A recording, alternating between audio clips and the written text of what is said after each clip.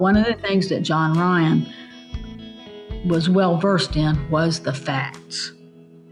And I think that's a big difference. And even when you have the facts on your side, that because you're involved in controversy, you are still vulnerable because there are people who are not going to like you and people who might even threaten your life.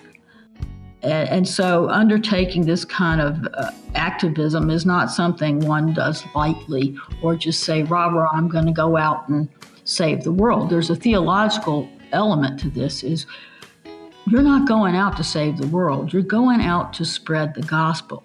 Christ has already saved the world.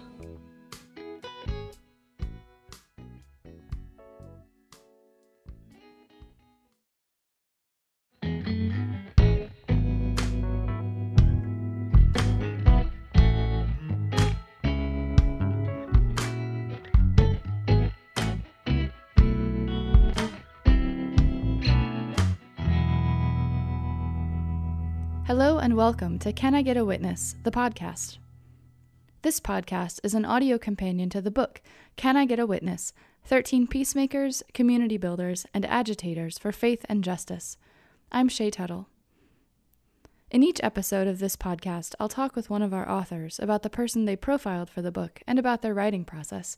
Today I'm speaking with Heather A. Warren.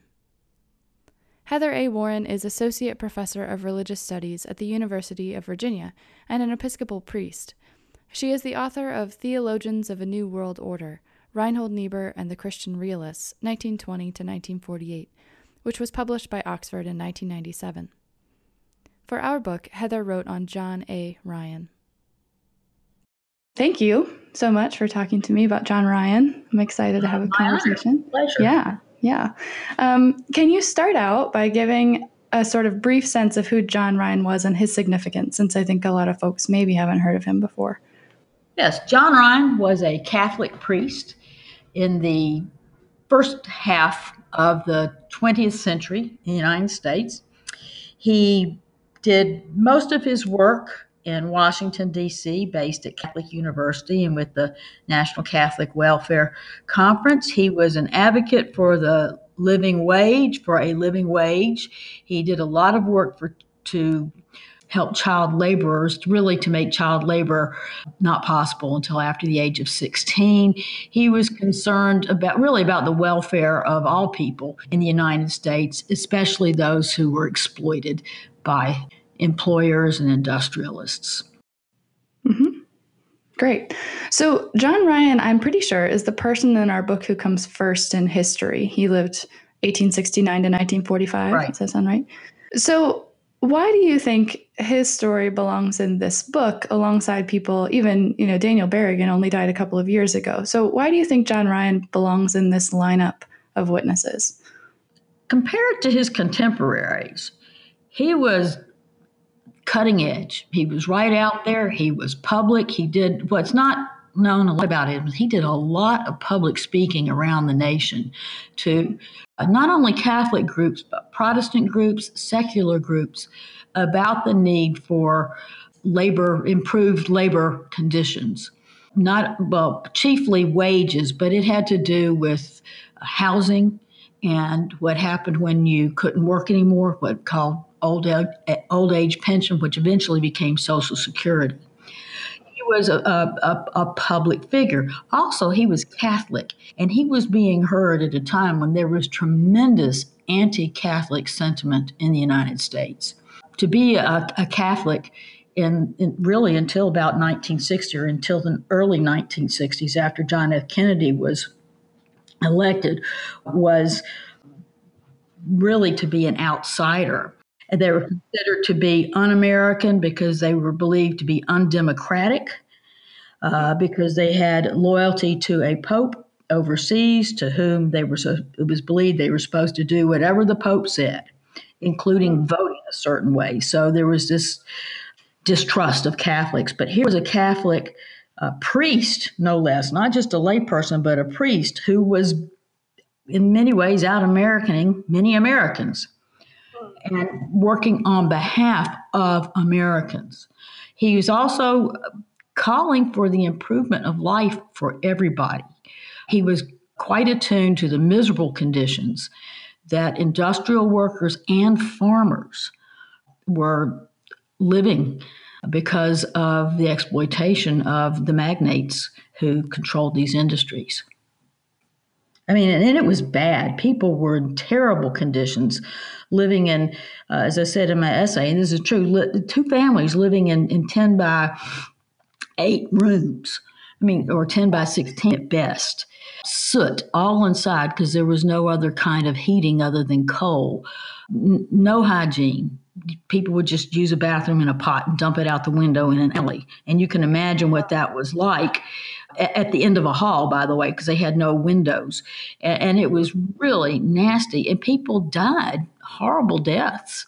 And Ryan knew this as a priest. He had been in these, in homes, and he knew as a child, having grown up on a farm, knew the way that farmers were squeezed out of the profits that they had earned, and they were not living lavishly either. The agro business at this time was not coming to the farmers. It was all going to the people who owned the railroads who were transporting the goods. So he was right there. He was there in the front lines. Wow. Yeah. So you write in your chapter about how Ryan's work became personal to you a few years ago. Could you read that excerpt from the beginning of your chapter about that? A few years ago, a crowd of college students, staff, and faculty gathered on the red brick terracing in front of Thomas Jefferson's Rotunda, the historic landmark of the University of Virginia. The blue skies and slight breeze on the early spring day belied the turmoil that had captured public attention when students launched a campaign for the university to pay its full-time wage laborers an hourly rate that would almost double the minimum wage. They called it a living wage.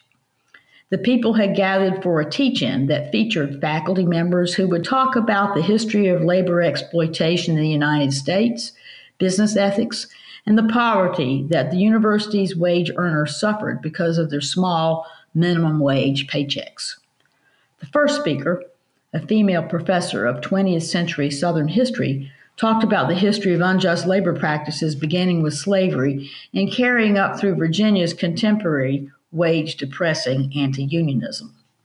The second faculty member, a man in his late 50s and a social justice advocate since his college days, taught about present-day poverty and the large numbers of full-time working poor, even in the university. Both faculty members seemed like likely experts for the rally. When I took the microphone as the third speaker, a puzzled quiet moved among the people. I imagined that I, as a religious studies professor and an ordained minister, seemed an unlikely expert to the gathered protesters. I imagined that they were asking themselves, how could such a person have anything to say about workers and wage labor? 2 days earlier, when I agreed to speak, I had puzzled over the same question in anticipation of that very moment. In the 48 hours that I had to prepare, I combed my heart and mind and prayed that the Holy Spirit would give me words to say. I summoned the memories of the pastors, priests, and lay people of the late 19th and early 20th centuries who criticized so-called Christian industrialists for living by the law of supply and demand rather than the law of love. And I considered the witness of Father John Ryan, the Catholic priest who likely coined the phrase a living wage and who pressed tirelessly over 30 years for wage legislation and other measures that would lift workers out of their hard-scrabble, subsistence pay lives. When the day came, once the first two speakers had finished, I stepped up, took the microphone, and began. The idea and effort to pay workers a living wage is not new. It is particularly not new to American Christians, though many have forgotten their recent past. I took a deep breath. In 1906, a Catholic priest named Father John Ryan wrote an influential book with the title, A Living Wage. I heard a murmur of surprise from the crowd. Father John Ryan defined a living wage as a wage that befits the dignity of a human being. Shouts of "Yes, go on," accompanied loud applause. Who knew that Christian teaching lay at the heart of Living Wage campaign? Who would have thought that a Catholic priest's witness would have been so welcomed at this event? Thank you. I love that story. What do you think surprised them so much? I think they were surprised that there was any Christian leader, particularly a clergy person, who was actually speaking out and writing on behalf of laborers, people who were basically being cheated, if you will, by their employers. And they just didn't think that the church, particularly in light of contemporary times, was present at all or even cared for people in such a condition. Mm-hmm. Yeah. Do you think that was equally surprising in John Ryan's time? Were people just as surprised? I do think they were surprised, and I know that they were offended, which I think is great. It's like, what? We can't just go on pretending this doesn't exist and pretending that we're pious and good people. And for some, as there is today, wealth was a sign of being right in God's eyes, that they had lived a good life and their reward was wealth. And John Ryan and his Protestant contemporaries were challenging that and challenging that in the name of Christ. So if these listeners to you a few years ago were so surprised, I suspect that most people who are working for a living wage or for some or related issues don't know about Ryan. What do you think if they did know that his story could offer to that movement now?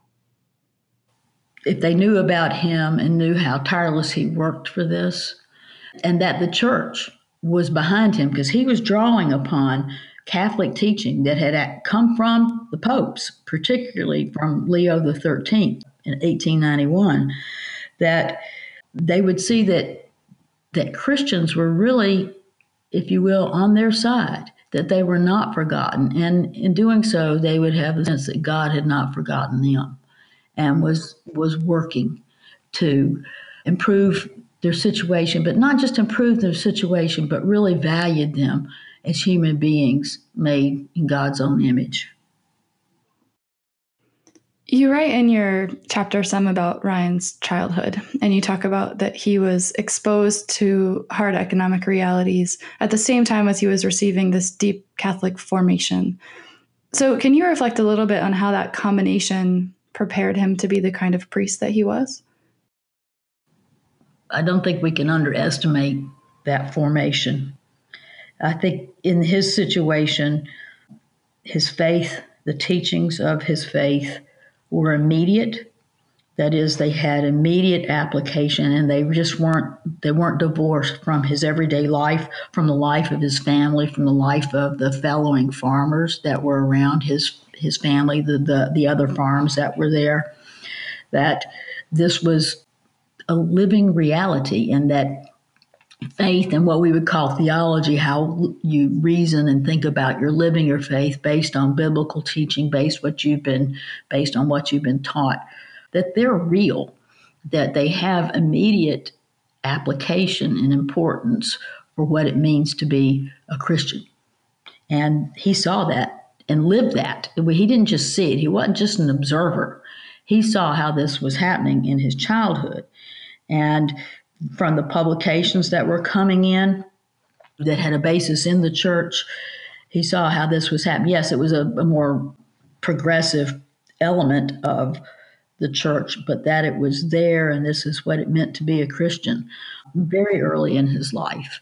I think it had a very lasting influence. And then as he got older, since that was already woven into sort of the warp and woof of his life, when he got to be in high school and saw Ignatius Donnelly, who was the charismatic populist leader, speaking about these things, and then eventually elected as a representative to the Minnesota legislature. Donnelly had been a Catholic. He left the church, but he still had that background.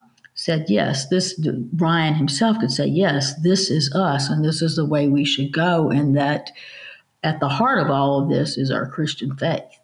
And that was with him, and I think just was with him all his life. And it really if you would think of it as the hub, like a wheel, everything revolved around that hub. Mm-hmm. Was it high school when he was listening to Donnelly? Yes, it was. Yeah. And that's when his friends started calling him Senator. Is Yes, that right? it was, because he liked to go I love that. After school. He would actually take a trolley, something like that, a trolley to the state capitol, so he could go hear Donnelly speak on the Capitol floor. And he would go so often that his high school mates started just referring to Ryan himself as Senator, which I think is just brilliant. So funny. Yeah, that's great. It was in him very early, huh? Yeah, and I think one of the neat things is that Ryan figured out how he could have that kind of influence, that political kind of influence, but without having to be an elected official. And this is a time in American politics where we're really growing in terms of lobbying and sort of the bureaucratic state. And Ryan was part of this. And he was smart to figure out how all of this is done, and that you didn't either have to be a lawyer or an elected official to be able to effect significant change on behalf of your people. And I think in that way, it's quite consistent with his vocation as a priest. I mean, he was caring for his people. Yes, it was not a distinct parish within particular boundaries, but I think he had a wider sense of what church is.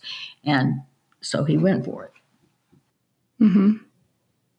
Yeah, there's this part in your piece that I really love. You write that Ryan believed that a priest's call was to correct exploitative social systems. And you have this quote from him saying, "Where should the priest be if not in the midst of this movement, restraining the destructionist, encouraging the true reformer, and applying the ethics of the gospel everywhere?"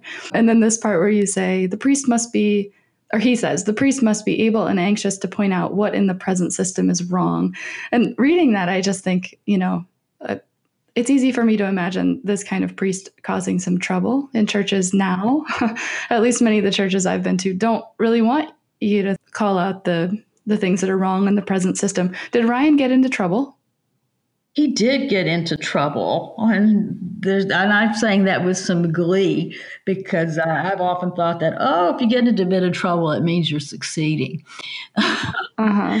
or whatever success means. You're definitely getting your point across.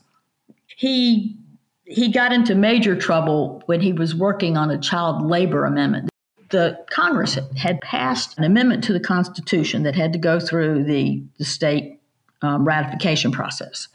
And it was to prohibit child labor under the age of 16. And Ryan went around the nation promoting this.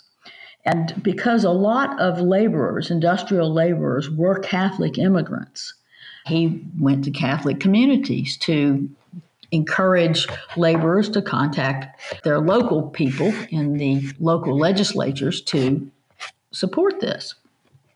And it was quite controversial in some Catholic communities, particularly, as I mentioned in the essay, in the Boston, the Massachusetts area, because a lot of child labor happened in those factories. And the archbishop there just couldn't stand Ryan. And he thought he was meddling outside of the diocese where he was. And particularly,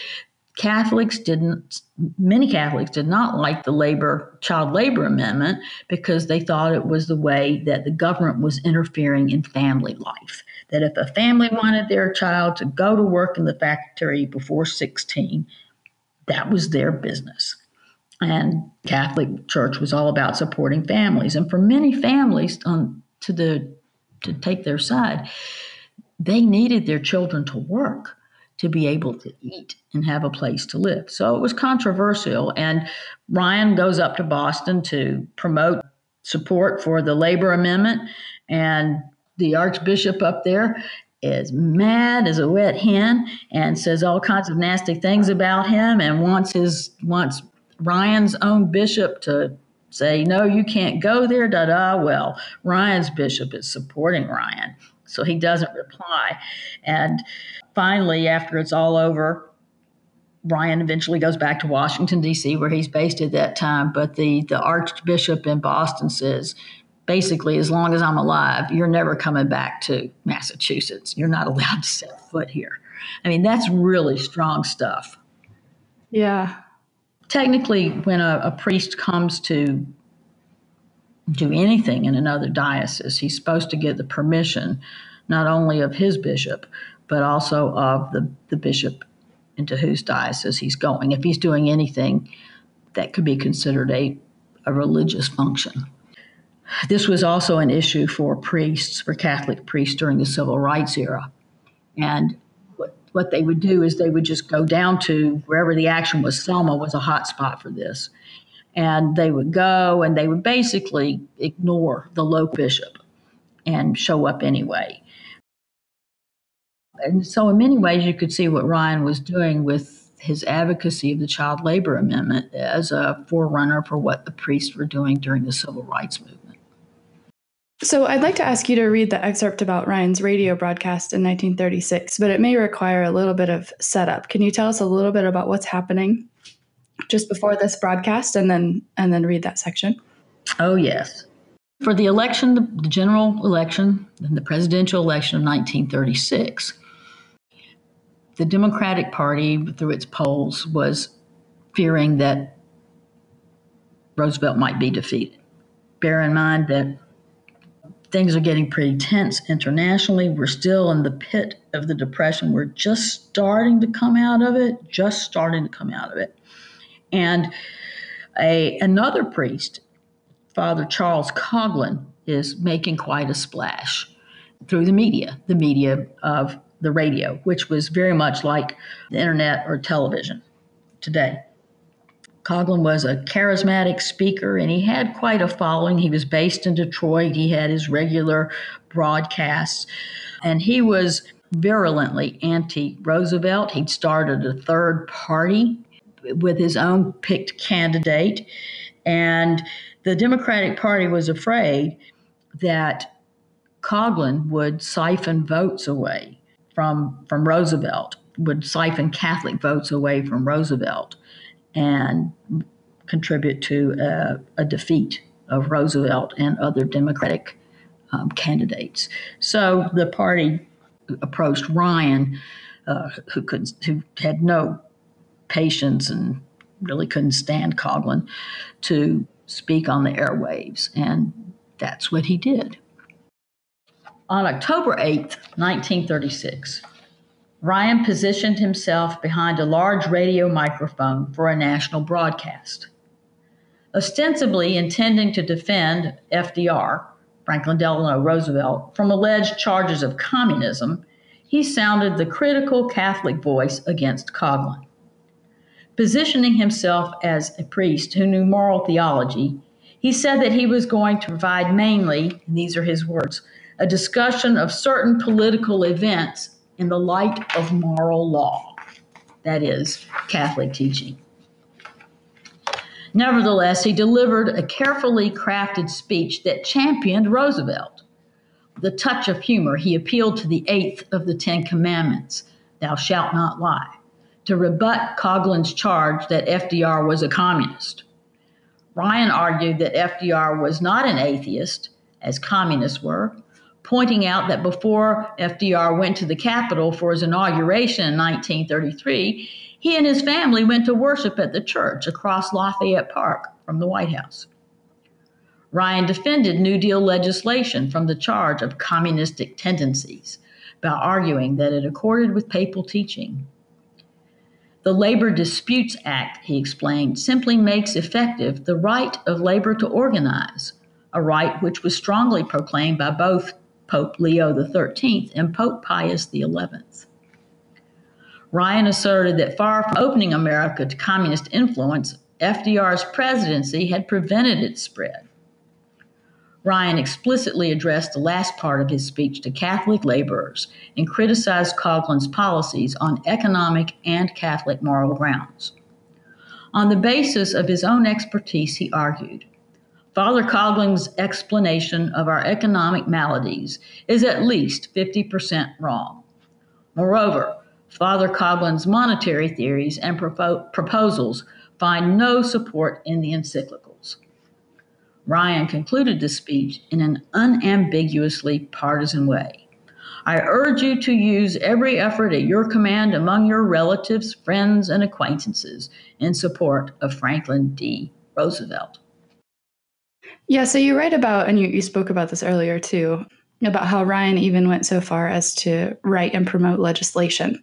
And you have this great line, well, what was a Catholic priest doing writing a bill and promoting it in the halls of a state capitol? But Ryan might have responded, what is a priest good for, if not witnessing to the inescapable connection, of physical thriving and spiritual thriving? So you're a priest, and you clearly care about social and political issues that affect people. How do you see this kind of tension between these, the theological issues and the social issues playing out day to day for your colleagues and even in your own life, if you're willing to reflect on that?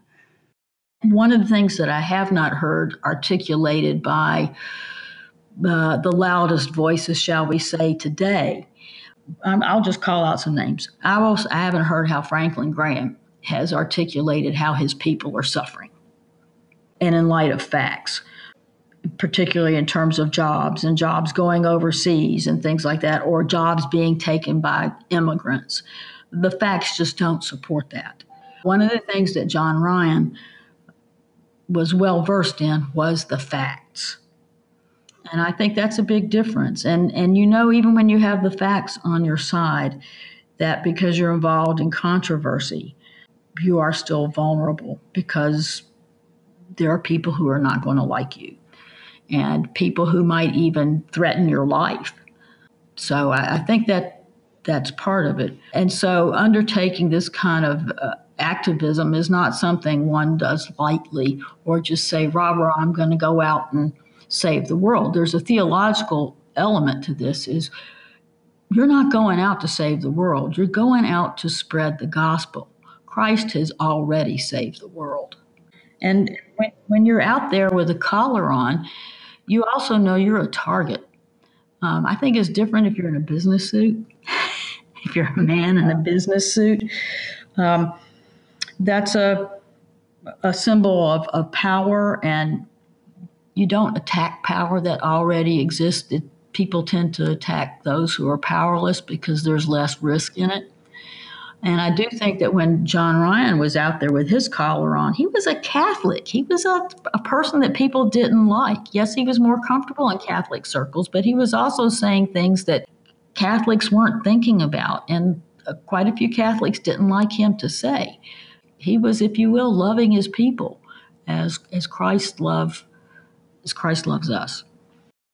I think for anyone who celebrates communion, who celebrates the Eucharist, that just speaking from personal experience, that when I'm celebrating, there's a similarity there. You're in a similar position. So there's a sacramental connection. And that is when you're celebrating communion, the Eucharist, you have to be vulnerable to the way that God is moving in you at that time. And be aware that it's not you who's doing this. Okay? Yes, you're willing and you're part of it, but you have to be really open to what is happening at that time. And when you're open like that, you're absolutely open to all your people who are gathered there too. And it's something that's really beautiful because you see people differently. You can't have your defenses there because if you're going to be fully open to God, and that kind of presence and turn yourself entirely over. I mean, I'm not saying, I'm Christ on the cross, but it's that kind of vulnerability, which is also really beautiful because it makes you so open to other people. And that's also the case, I find, when I'm engaged in standing out in public, whether it's at Pride or at a teach-in, something like that. It's a very similar kind of vulnerability. And that you hope that it's not just because of what you're saying, but you pray that God will take what you're saying, even if it's not particularly eloquent at the time, and use it to move hearts and minds so that we will all be better. It really is so that we can all rise together. Heather, that's beautiful. Thank you. I mean it. Yeah. Yeah, it's such a great parallel. I never would have thought about it. It's really great. It is. And I don't think people ever talk about, or maybe they're not like me in that way. But I know in those moments, I'm aware of the vulnerability, and yet that's also a particular kind of vocational moment. It's all of a piece. Yeah. I'm going to have to think about that for a long time. So I want to ask you about the kind of current turmoil in the Catholic Church. I think about Ryan not only because he's Catholic, but because some of his work was on behalf of children and child labor. I'm wondering what you think the story of John Ryan's life and work might have to contribute into that very difficult conversation that's happening around abuse in the Catholic Church now. I think he would be tremendously pained and outraged over what has been happening. The revelations that have come to light, including the cover-ups. Yes, he knew that the hierarchy was not perfect. Obviously, he saw conflict within the American hierarchy in his own time. So he knew that there was not, peace, love, and granola among the bishops, and that there were varying opinions, and that some were people he would like to spend a lot of time with, and some who would definitely not like to spend a lot of time with him. But I do think that as a priest, he would have been particularly pained. He grew up in a large family. He had a lot of brothers and sisters, and he was quite concerned about the family, and that means children, and children's safety and welfare and their ability to grow into adults with as little harm as possible growing into adulthood. That's why he worked so hard to have children not enter the labor force until they were 16. He wanted them to have a chance to get an education, to not suffer harm. And sadly, what we're seeing is that within the household of faith, there has been tremendous harm. I also know that the kind of education that he received, the formation he received in his home and in his seminary, put tremendous emphasis on the discipline that it takes to be a priest. How do you think John Ryan is a witness that we need now? Oh, I think he's a person who says, keep at it. The more you learn about trying to get legislation passed, and I think he's a witness to the power of legislation, that for legislation to take effect, you have to keep at it, and how to mobilize people and to keep speaking truth to power, because that's what he was doing with all his essays, with all of his speaking. He was doing that. And I think we're still called to do that. Whether we're wearing collars or not wearing collars, it's important to speak truth to power and work for honoring and maintaining the dignity of each human being. Yeah. And I think for John Ryan, I mean, he was focused on labor. Okay, that was his thing. But for us today, I think it applies to other aspects of life. I think we're particularly aware of race and welcoming the stranger, and whether it's the immigrant or the refugee, that these are people made in the image of God, people who have dignity, God-given dignity. Mm-hmm. How do you think you have been changed by spending so much time with John Ryan? Oh, he emboldens me, and I was happy to spend time with some economic thought, some disciplined economic thought as well. And it's made me think about our current economic situation, about neoliberalism, which is increasingly, or has been increasingly without regulation, become a laissez-faire capitalism revisited. And I think he keeps reminding me that it all comes back to God. And it's not about me, it's about God and neighbor.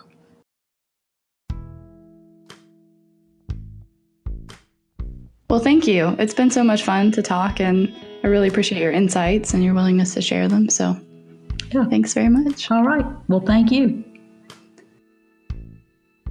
Can I Get a Witness? The podcast is a production of the Project on Lived Theology at the University of Virginia, a research initiative whose mission is to study the social consequences of theological ideas for the sake of a more just and compassionate world. To learn more about lived theology, visit livedtheology.org or find us on social media. This podcast is produced, edited, and engineered by Jessica Seibert, and written, edited, and hosted by me, Shay Tuttle. Original music is by Drew Wilson. Special thanks to Project Director Charles Marsh. The book, Can I Get a Witness? 13 Peacemakers, Community Builders, and Agitators for Faith and Justice, is edited by Charles Marsh, Shay Tuttle, and Daniel P. Rhodes. It's published by Eerdmans Publishing Company and is available now.